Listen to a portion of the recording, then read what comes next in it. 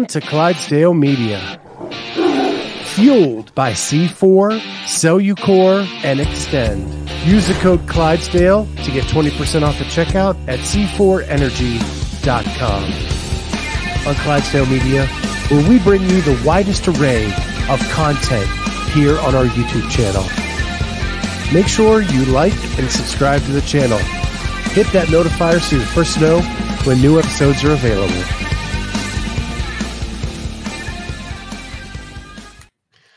Good Friday afternoon, everybody. Last weekend of the Open. Welcome to the Clydesdale Media Presents What Makes a Good Coach. So, hi, we have with us Kat Shear, CrossFit Level 3 coach, affiliate owner, and how many years of experience as a coach? Since 2014. And Amy Radowski, CrossFit Level 2. And you got your L1 the same time I did. That was 2015. Mm-hmm. July of 2015. So you have 8 years of coaching experience? Yep. I started then, whenever that was. Yeah. Yeah. So I wanted to do this show because I've had a great experience with my coach over the last couple of weeks, and it just made me think, what makes a good coach? And it's not easy being a coach. There's a lot of factors that go on in a gym, and things like that. So I wanted to throw it out there to you guys as experienced coaches. And I wanted to start with just by saying, what qualities do you think a good coach has to possess? You're asking me? I'm asking both of you. I think a good coach has to care. You have to give a shit. Mm-hmm. Yep. My biggest thing that I even wrote notes for this, guys. I'm prepared. Is I think it's about relationships and building a relationship with somebody, and you obviously have to show that you care in order to be able to build a relationship. So I think that's the most important. Yeah, making connections, human connections. Mm-hmm. So I think that's what mattered to me over the last couple weeks. I was at an all-time low, probably in confidence, with the asthma-induced stuff that I was going through. And the coach took the time to give me cues, to give me things to look for so that I could continue to go forward and get better. And it has drastically changed my outlook over the last couple weeks. In a busy gym, how do you know when it's appropriate to take the time out to do this? Well, I think you mean like just the building relationships? Like, how do you do that when there's a busy classes?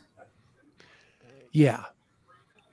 So I think that there's a lot of different ways that you can go about it. I think that just the 5 or 10 minutes before or after a class, spending that time bantering with your class and with your athletes there. So knowing their name and using their name when you're talking to them.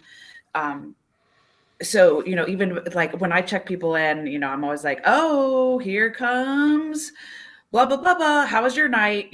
Just kind of bantering and welcoming them to the classroom. And I also think it's important that I know that we all might personally get annoyed or frustrated when athletes show up late. But I always say, if they are late, I'm glad that you came. I'm glad that you're here. I don't give penalties if you're late for, doing burpee, because that's my biggest pet peeve. Mm-hmm. I think that's horrible. Yeah. No, I'm glad that you made it. You are here. You chose to come here. Even if it meant you push snooze one more time, you still made the battle, and you got here. So I think, Scott, to answer your question more clearly, is just those few moments before and after, or hey, even as they're setting their stuff up, like, hey, go grab your barbells, and you're kind of just chatting. And I always try to share something about my life too, so that they know that I'm also a person and can come and talk to me and banter with me to develop a relationship. So I'm going to use an example with you, Amy, because I know you've coached me before. Mhm. So I just know that better. Um, I've had my share of injuries over the past several years. Every time I came to one of your classes, you would say, okay, let's talk. Mhm. And it wasn't like, hey, we're going to do this to scale you. It was have a conversation. Mhm. I want your feedback is so that I can give you the best possible result for you.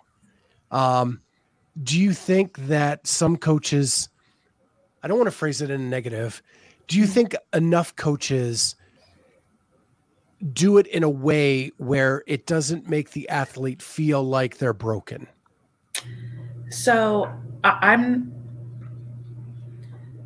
so I'm gonna okay. So when I focus on talking about why I think relationships are the most important, it's because I think that you can receive feedback from somebody that you have a relationship with versus some Joe off the street who doesn't even know anything about me, right? Even if it's if it's a cue in the moment, or if it's like, hey Scott, that was really close, but you're not quite far to death. If I didn't have a relationship with somebody, they might not say like, who's this jerk? You know, you don't even know me. You don't know what my limitations are or that. Now, do I still think if I jump into or drop in at a gym and I don't have a relationship with that coach that they can coach me? I absolutely do. I'm talking like for our longer term athletes that we see on a daily basis. Okay. But I think with my experience as being a teacher, I look at the athletes more as a whole person versus just in that hour of the day. And so I want your feedback for the other 23 hours that you're not under my care, right? So I know, you know what, maybe you slept wrong last night. And so the shoulder that's been bothering you is even tighter today. So like just kind of having that information. So it's hard for me to know how other coaches look at that because I always kind of look at it with that teacher eye. So I'm not sure I can speak to others' experience with that. Yeah. So I want Kat to jump in here. Yeah. If you have, because Kat, you have publicly shown that you have a couple clients that you've had to start one-on-one because they need that attention. Do you think it's important for those who need more undivided attention not to be put in a class atmosphere and do the more one-on-one, or can you do it both ways? I think it needs to be the client's decision, right? I give people the option of either doing an on-ramp or coming to class. I'm confident enough in my ability to be able to get somebody through a class. If we're doing snatches on day one and this person's never picked up a barbell and I have 8 people in class, I'm confident enough in my abilities that I can keep that class moving, and not have people that are advanced sort of standing around and wasting their time and not having the person who's brand new get frustrated and not learn anything. But I think that takes a lot of practice and a lot of experience to be able to do that. But I do offer the option of either, an on-ramp, 6 classes with me, 30 minutes, or the one-on-one. And, both, there's advantages and disadvantages to both. People think that sometimes that if you're paying $300-$400 for some personal training sessions ahead of, a pretty hefty monthly gym membership, that that's a barrier to entry, right? And there's lots of debate about, you just want to get people in the door and get them started. That's why it's a choice for me. It's not mandatory. I don't mandatorily put people into that thing. Some people can't afford it. And I don't want to turn somebody away just because, it's cost prohibitive for them to do so. And like I said, I'm pretty much the only coach here, so I'm confident that I can get them through it. But, there are some people, like you mentioned, like Christian, right? Christian's hearing impaired. He will never come to a group class, ever, just because he's self-conscious about, his hearing loss, and he has to read lips, and he doesn't like loud music. And, that's just his preference is one-on-one. And he'll always be that way. If other people that, are just not sure what they're doing and will come to the one-on-one and then integrate into classes, very well. So I wanted to comment on something that Kenneth just said a moment ago, that a good coach will call you on your shit. And I will say that, yes, what I will mention about that is I think being held accountable is also something that people are paying for, that they need to be held accountable for things. And I think that's easier to hold people accountable when you have a relationship with them. So, for example, like Charlie will tell you this, I have a good banter like with my 6:15 a.m. class, right? If I have somebody that doesn't show up for class, sometimes I'll FaceTime them and as the class starts. I'm like, just checking to see if you're on your way, if you're coming. But, and that might seem aggressive, but however, again, I have this relationship with these clients that they know what's going on. But the thing about it is it lets them know I notice if you're not there. And I've had other people say to me, I came to your class today because I know you would know if I didn't show up today. If I took my name off of the board, I know you would know I wasn't there. And so I think you can hold people accountable and be a good coach and have a good relationship at the same time. Yeah. And I do that too. I check in with my clients. If they cancel more than one, class in a row, they're going to get a text from me to like just check in and see how they're doing. Or if someone just disappears, I'm going to reach out to them in some way, shape or form. And there's been other instances where you hear about personal things, so-and-so's husband was in the hospital for this and that. I'm constantly, my phone is, people say like I'm on my phone all the time. It's because that's how I run my business. And, people have my cell phone and they'll reach out to me with stupid stuff even. It's just you become more than just the person that leads them through an exercise an hour a day. Mm-hmm. So I want to catch up on a couple comments because we want to make this as interactive as possible. Yeah. And that is, Jody said, if someone is late, but someone who literally arrives late every day is disrespectful. That happens to my 6 a.m. class for 3 years straight, every 6 a.m.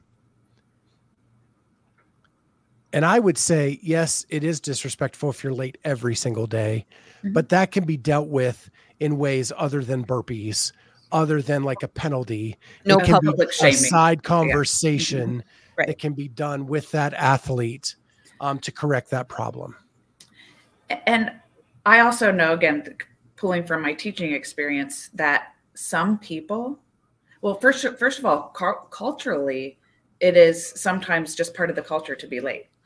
So I'm not going to step on somebody's culture. Now, what I might do is have a conversation with them and say, hey, when you're, show up a few minutes late, you might miss important information that I'm going over as far as what, the workout is or what the standards are for today or the stimulus.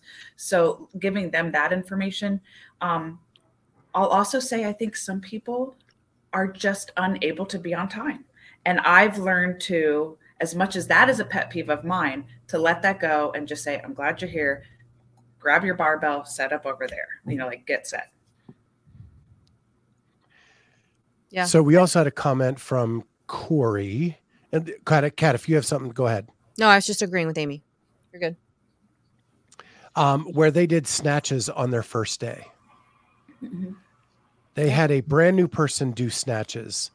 Is that something you would typically do as a coach, or would you find other ways to introduce them to the gym? I mean, they'd use a PVC pipe, maybe a training bar. Yeah, I would have them in the warm up with everybody, probably grab a PVC pipe. And then I would say, hey, after we get everybody kind of set up for the WOD, you and I are going to check back together and I'm going to go over what you're going to work on. And for the workout, it might be doing a kettlebell sumo deadlift high pull, or, ground overhead with a kettlebell, just kind of depending on the athlete and injuries and that. Yeah. And you never know what you're going to get. I had a young girl come in Monday or Tuesday this week for an initial consult. She's 15 years old. She was a gymnast. I taught her how to clean and snatch with a training bar in 20 minutes. She was amazing. Like, I cannot wait to get my hands on her. And she is so interested in CrossFit. I'm actually really excited to see where she goes.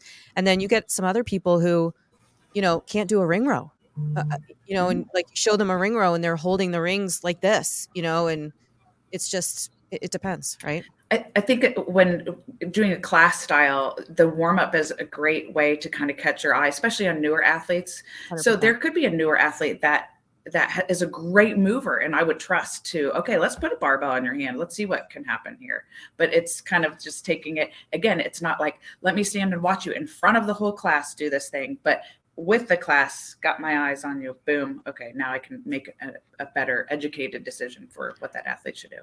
Yeah. And you make a good point about the warm up, because that is where you can check in with everybody and figure out where they are. Even, what kind of day they're having and things like that. You need to, be connected to them and watch them, and make the warm up purposeful so that you can see how they're moving. Because, people have good days, bad days. Mm-hmm.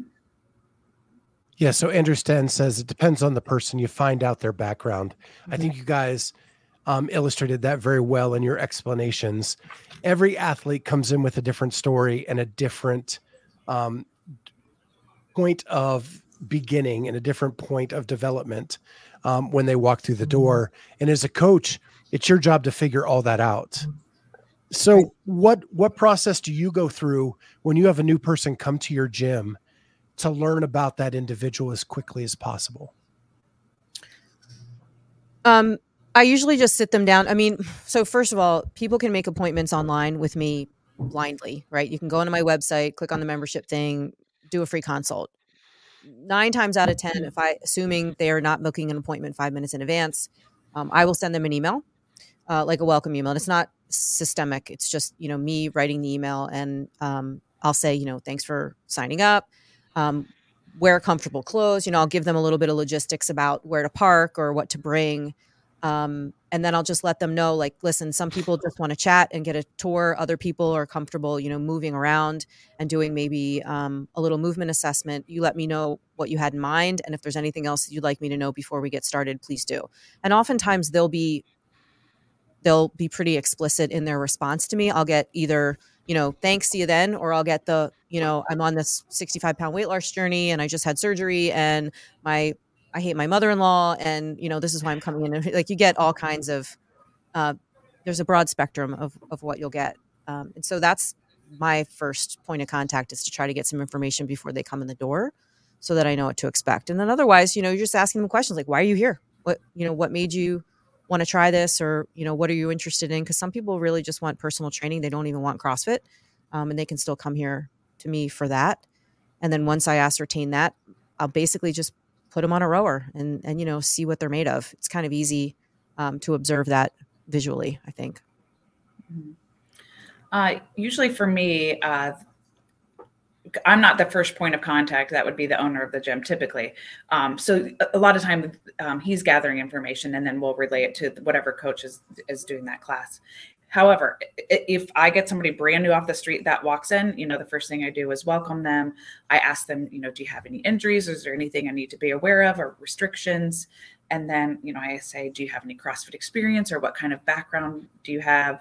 I show them a quick tour of, the building, kind of the layout of how class will go. And then I always say, listen, when I'm explaining the workout to the whole class, if I sound like I'm speaking a foreign language, just stick with me. I'll make sure that we touch base and you know what's going on. So like, I get it. Like, I'm going to be spouting off EMOMs and snatches and, and you may not know what is happening, but we'll touch base. Corey jumped in that he hates his mother-in-law who lost 65 pounds due to surgery and her cats. Okay. Let's not. I don't think we were trying to quiz you, Corey. So can I tell you? No, you go ahead. You're hosting the show. Sorry. So I liked what Kat said about the warm-up is a good time to talk to people. Mm-hmm. And I found that at my gym, if the coach is made aware that there's an issue with an athlete, that is the time that he addresses that issue, or she addresses that issue, is during the warm-up, when you have more time for one-on-one as everybody's just kind of getting loose. Do you think that's typical of coaches, or do you find there's another way to do that?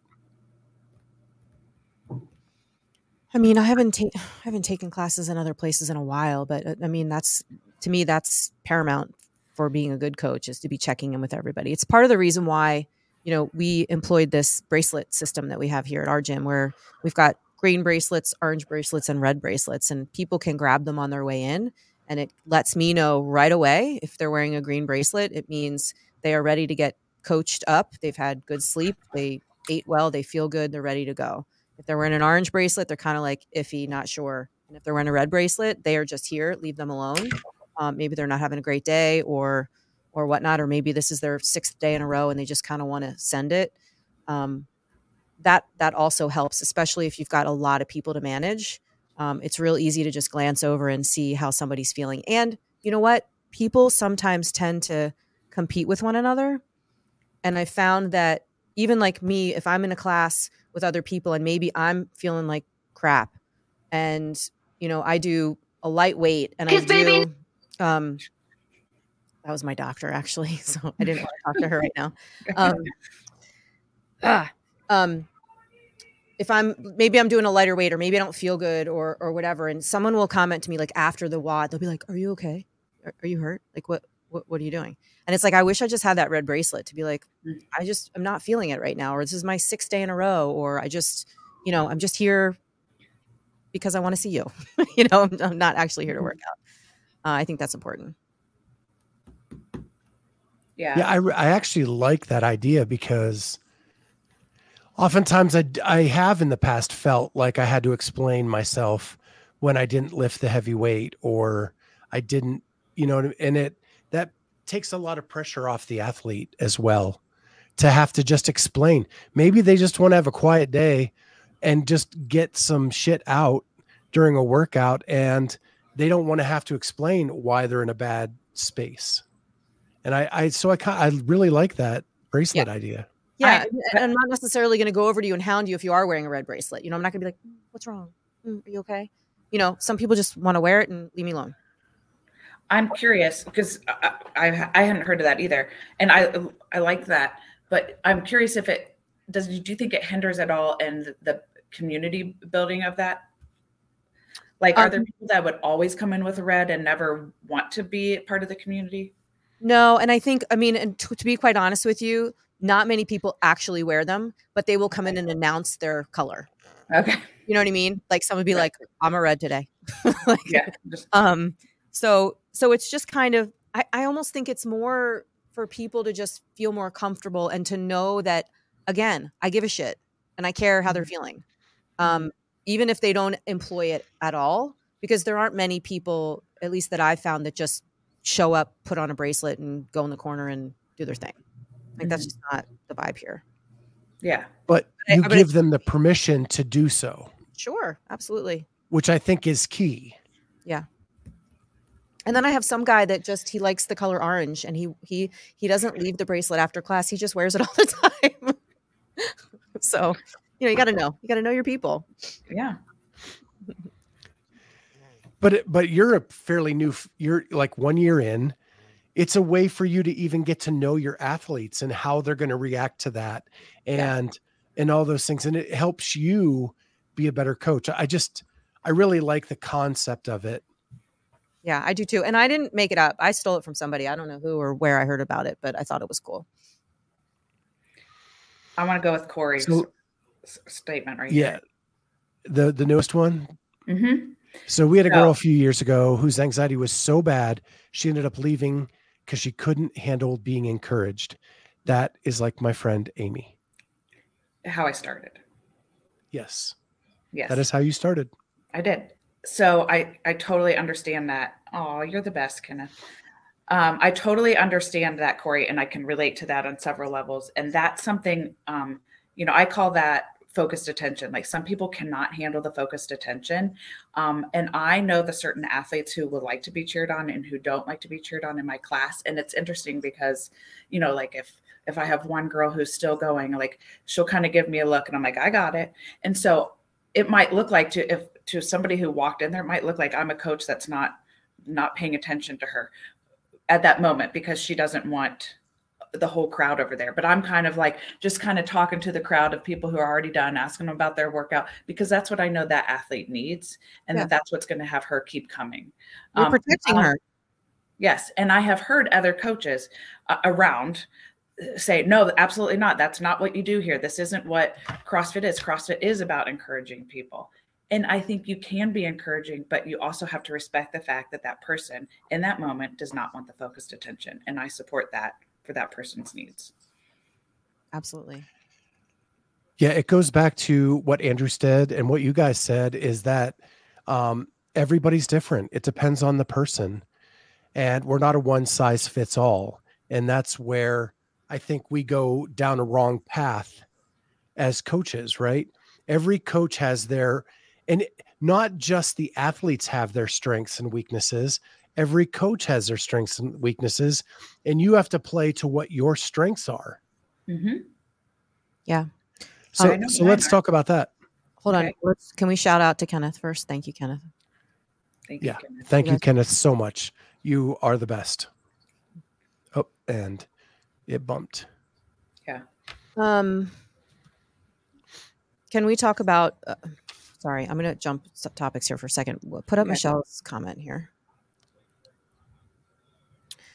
So,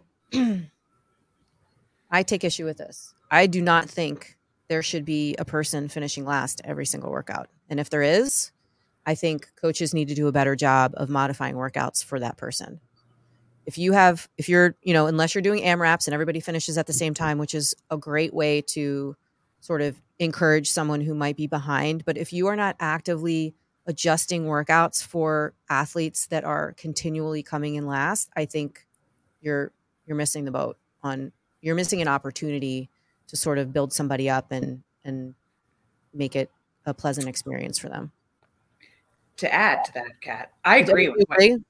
I do agree with you, but here's something that I see happen a lot is particular athletes, even if you've had a very open conversation about what is the appropriate scale or modifications for them, will choose to go RX when maybe they shouldn't be, and they are the last one finished because they chose that. But those aren't. But I guarantee you, those aren't the people that you have to worry about leaving your gym because they're so uncomfortable being last. Oh, yes. Yes, totally. Yeah. And so I was more approaching that of like, if they're the last person all the time and they hate being last and they hate being encouraged and they don't like the focus and they don't want everyone cheering for them, then you as a coach need to make sure that they're not the last one finished, and you modify their workout so that, they're finished ahead of time. I mean, give them one where they're going to win. I don't care if they don't get fit that day, Yeah. That's not the so goal. I want to share something because I was the guy that finished last a lot early on in my career, early on when I went to CrossFit. And one of the members actually wrote me a letter, like a 2-page letter about how inspiring I was because I never quit. And by getting that letter, it made me relish the moments where like I'm struggling and I'm trying to finish. And like I still have that letter today on my desk that when I'm having a bad day, I pull it out because sometimes it's not about winning the workout. It's just winning at life. And that's what that letter speaks to me. And I cry every time I read it. Yeah. And I was that person. So there's ways of twisting that finishing last aspect into something that is a benefit for that individual. If it's done in a caring, thoughtful way. That was a member that sent you a card? Yeah. That's awesome. That's awesome. I had some barking happening here. Yeah, we saw. Okay. Or we heard. Yeah, we have some really nasty weather here. Yeah. Oh, do you? It's raining all day. So I think you're wanting us to go into our weaknesses, Scott, I think, but. Oh, no, I was not going to highlight your weaknesses. I'm happy to. It's playing to your strengths though. That's what I want to get into. You as a coach also have to do some self-assessment, right? What are you good at? And where do you need to pull in other people maybe to help you out where you're not so strong? Mm-hmm.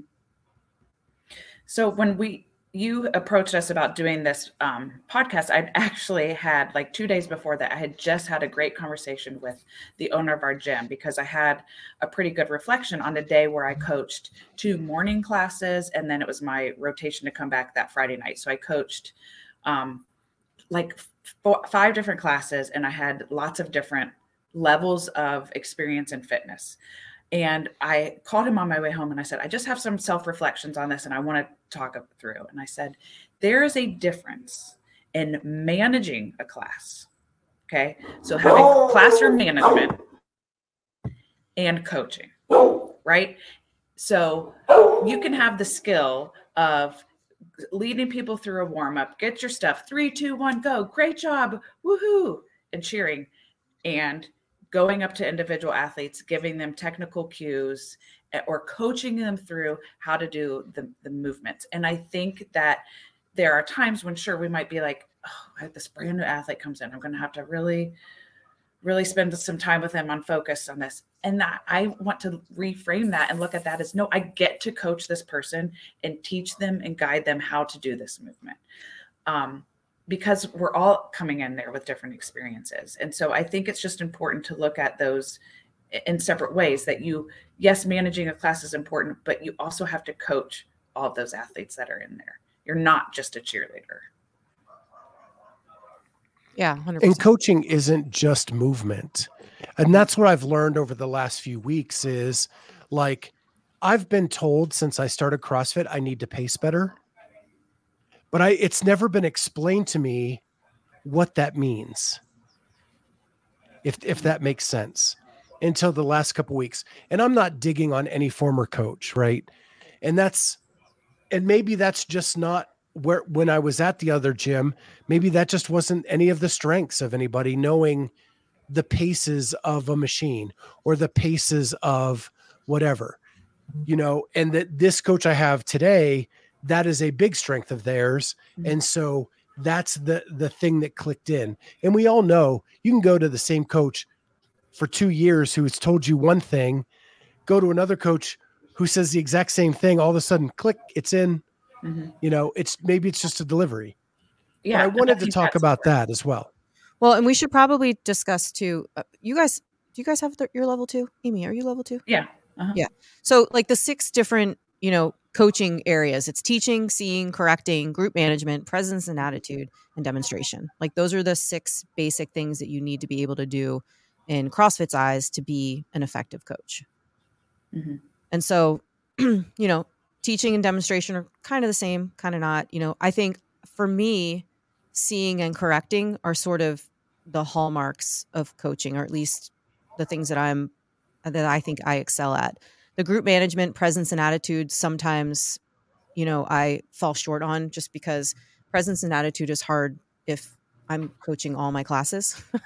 And sometimes people don't get my best presence or attitude, and I definitely have to work on that. And group management just depends on how many people show up, right? If there's 2 or 3 people, it's great. If there's 8 or 9, or 15 or 25 or whatever it ends up being, sometimes that can be difficult as well.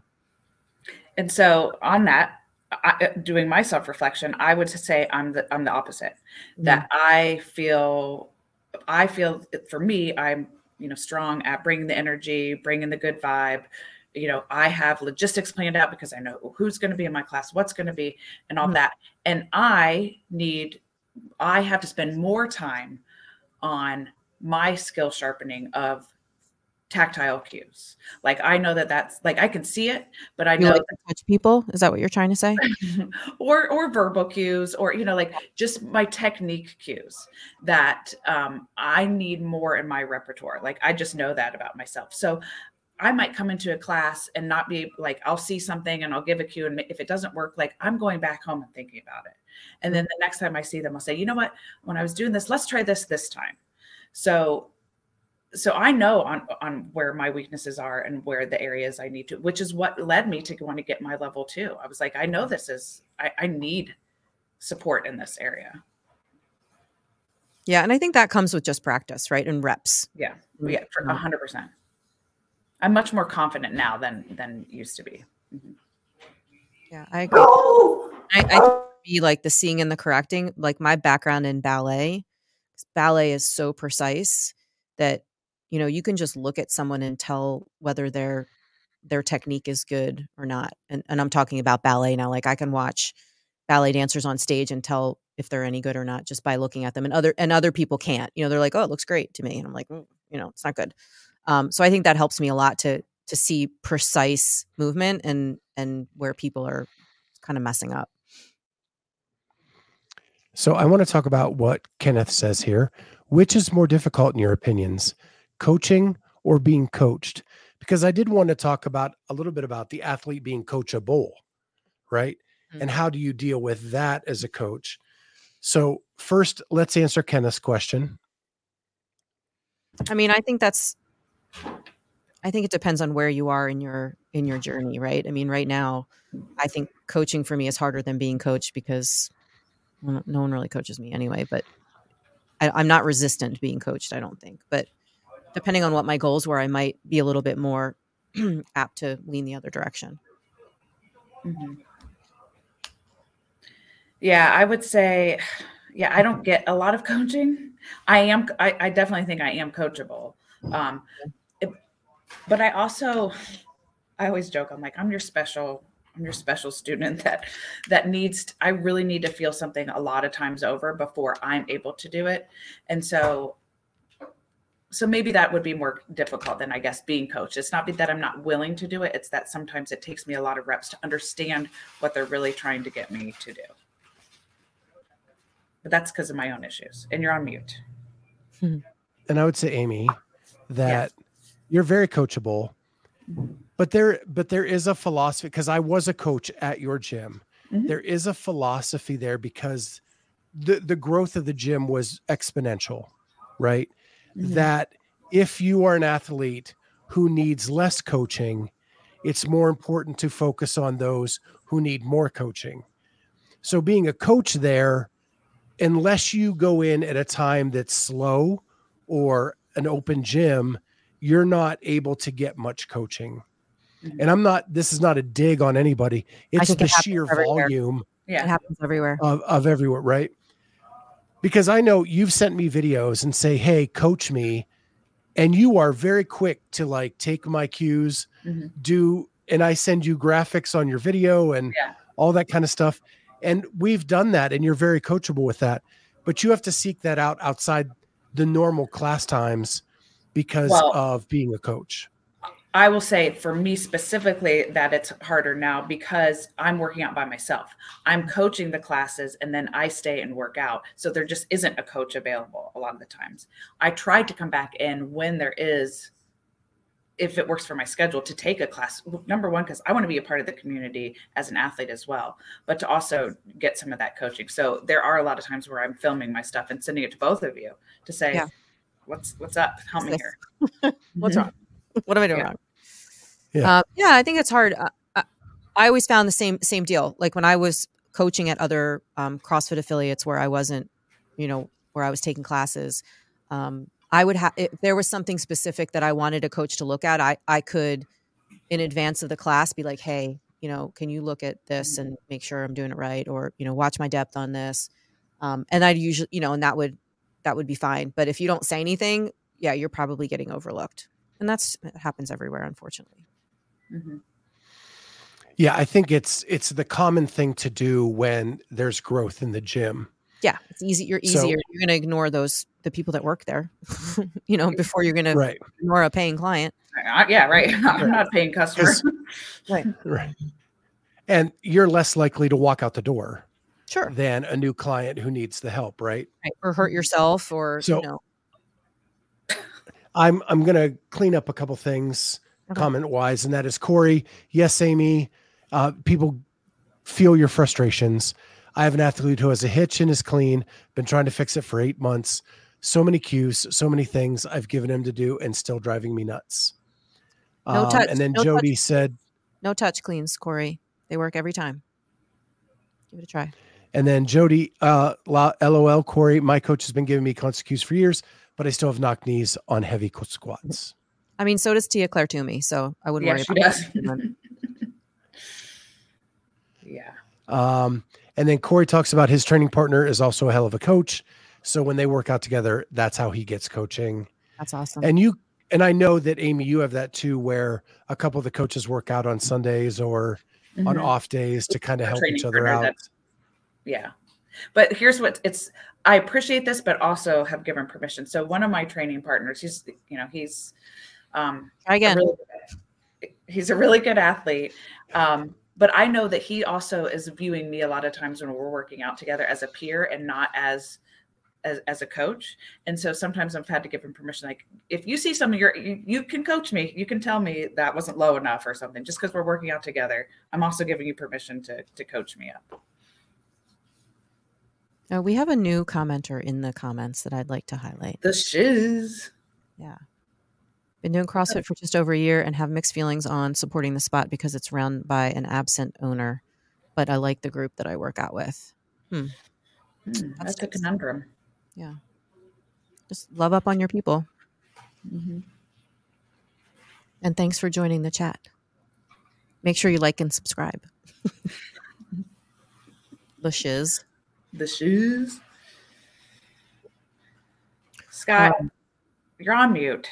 Yeah, Corey, but at No Touch Clean, I mean, it's pretty straightforward. I would just keep doing that. Make him or her just never allowed to touch themselves again. Yeah, I think that what the shiz is going through is not uncommon. When you have, because we talked when Kat and I first met, there's like a million gyms in her area. And there are some that are very much like what the shiz describes, what she described to me. And Kat's worked at a lot of them. Yeah. So she has a lot of experience with this. And I know the same here in Columbus. I talk to people who go to gyms, like where Amy goes, where I go, those are quality gyms with quality people. When you go to some of the other ones, they're not doing so well. We've had a lot of gym closures in the last 3 to 4 years. And it's because of that absentee owner situation in a lot of times. Well, and I think it's because a lot of people who are coaches doesn't mean they're a good business owner. True. You know what I mean? Like it's, being a business owner and being a coach is two different things. So anybody could come in and say, yeah, I want to open an affiliate because I have my level 1 or 2 and 3, but know nothing about running a business. Or I'm really good at CrossFit, so I'm going to open a gym. But it doesn't mean you're a good coach or a good owner. 100%. Also that. Yeah. Or you make dumb policies about things like what kind of outfits you can wear when you work out. And then people leave your gym because that's dumb. It's a certain button. Yep. We don't need to go there. That's old news. That's an opinion of mine for sure. So any other, I want to leave it open to you guys. You're the coaches.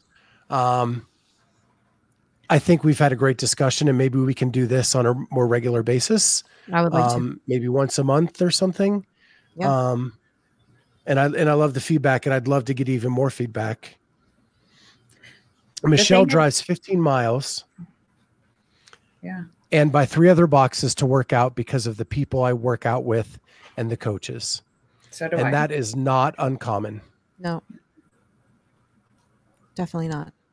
Mm-hmm. One thing that I kind of wanted to make sure to add or to end on for me was something that I value highly is the building the community within in my class. So, we usually get the same group of people at the 5 a.m. at the 6:15, but even if there's a straggler that doesn't normally come in the morning, to me it's really fostering that community during that hour. That's important, and I love the fact that we have. I'll have like a cardiac surgeon. I have a teacher. I have a stay-at-home mom or a stay-at-home dad. Like, I love that these people are partnering up who may never run into each other's lives other than at the gym, but they have built friendships and support each other during that hour. And to me, I highly value that. Yeah, we have my 5:30 class. They all show up around 5:10, and they sit in my lobby for a solid 20 minutes. They won't even go in. The gym's empty. No one's in the gym. We have a seating area, and they sit there and talk to each other for 20 minutes. It's super, super cool. I was just going to, isn't that awesome? Sorry, I didn't. Yeah, I was just going to say that reminds me of the early days of Shred CrossFit when that happened at every class. people would hang out in the lobby area with lawn chairs and before and after class.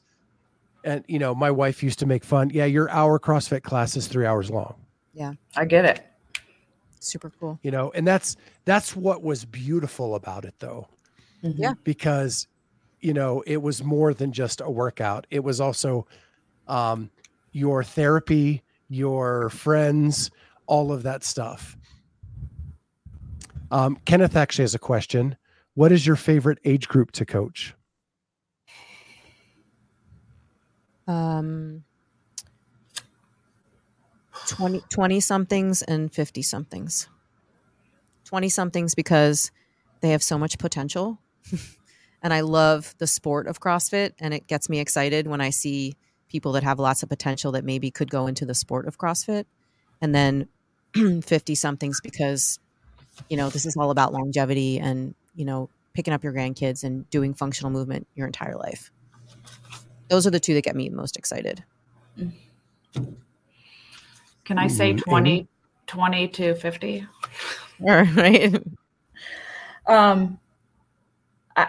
Because that's kind of like the age range that I have in my classes every day would be about that. I have coached kids CrossFit classes before. I've coached teen CrossFit classes. And for a while that was good, but I just have from being a teacher, I have a very specific way that I think about kids and organized classes that I actually feel better just not doing them because stresses you out. It stresses me out. And I also think I just have a different philosophy as far as do it a different way. Yeah, that makes sense. Well, or I have a different philosophy about 3, 4, and 5-year-olds. I get, we want them to try a structured thing, but I'm all about also just playing and not having a structured activity. So that's why it's just a different philosophical feeling for me. It's funny you say that because my my kids' classes now, I'm doing this pre-K to 2nd grade and then 3rd grade to 5th grade. And the most fun that they have is in the 20 minutes at the end where I let them do whatever they want. Yeah. Right. They can't wait for that. We do some structured things. We do some warm-ups. We do a little pushing of the weight dollies and everything else to get them, exercised. And then they just cannot wait to be let loose on the rings, the rope, and everything else. And the parents come in, and it's like a mommy and me thing. That is the best part. And it's easy for me because I just sit there and watch them, make sure no one's banging their head. But it's interesting that free play. They cannot wait for when do we get free time? When do we get free time? Mm-hmm. Which is pretty cool. But and I think because that's just what I do literally all day. That when I get to the gym, it's no, that's a different place for me. I don't want to do that. I want to do this and build those relationships with adults. Yeah. I'll just close with a couple comments. So I'll never forget a couple things I won't forget in terms of the evolution of my gym here. The very first time, my very first class, 5:15 a.m. on January 31st of last year, when I got to yell 3, 2, 1, go, I cried, right? It was that was my very first class of my own place, of this place that I built and this community that came together. Such a cool moment. And then maybe a couple of months later, I remember I sent a picture to a mentor of mine who's another affiliate owner / head coach, a picture of 2 or 3 people gathering together before class and talking about life. And it was the first time that I could sit back and observe it happening. It wasn't me driving it. Because when I first started, I was the one that was connecting all these people together because it was just Sally from here and John from here. It was just the first time. And I remember it vividly, who it was and what they were talking about. And I thought, this is exactly what I wanted, right? I wanted to create this community and have them not have to rely on me to sort of run the conversation. And it was just a really cool moment. So I'll just read to you guys too, on my website, I have a little bio of who I am. And I have a quote at the bottom. And I think it's sort of plays into what we're talking about. I have the best coaches. I'll end with a quote when you're done. The best coaches keep their clients in full focus, constantly making human connections. I want all my clients to surpass their goals, have fun, and feel like they are well cared for along the way. And that's my quote. It's my philosophy. Well, what I think is great, if you look at the end of the day, like Kat, like out of all the classes that you teach, if you say, okay, I had 16 people in this class, 8 class, whatever, how many at the end of the day, and you think, wow, I affected or was in, a part of those people's lives, that many people's lives just today. Like you impacted 45 lives just today in there from coaching. To me, I always like that. Like, wow, I got to out of however so many members, this is how many members I got to see today and be a part of. And I thought that was awesome. Yeah. Yeah. And I make sure to thank them all for coming. I mean, I'm like a broken record. Every time they say goodbye to me, I say, thank you for coming. I say, thank you for letting me be your coach. That's cool. Here's the quote I'll leave. Kenneth says, I appreciate you guys being coaches. I'm sure it's always the most gratifying role, but I'm sure you are a very positive force in many people's lives. I hope so. Thank you. My quote that I always say, I think it's even might be on my Shred bio, but it's not my quote, is a quote from Krista McAuliffe. And it is, I touch the future, I teach. Yeah. I teach. It's a good one. And on my other jobs.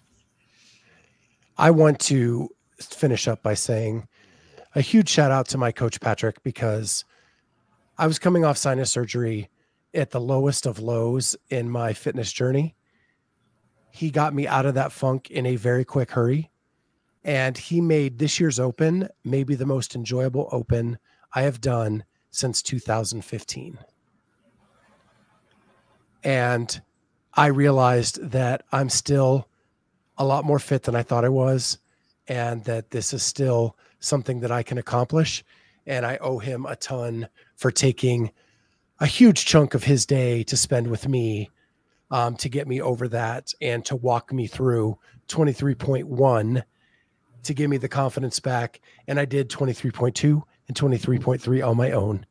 And I love the Open this year, and I'm so stoked I got to do it. And I am so pumped for the rest of this year and how much better I can get. That's awesome. With that, I think, right?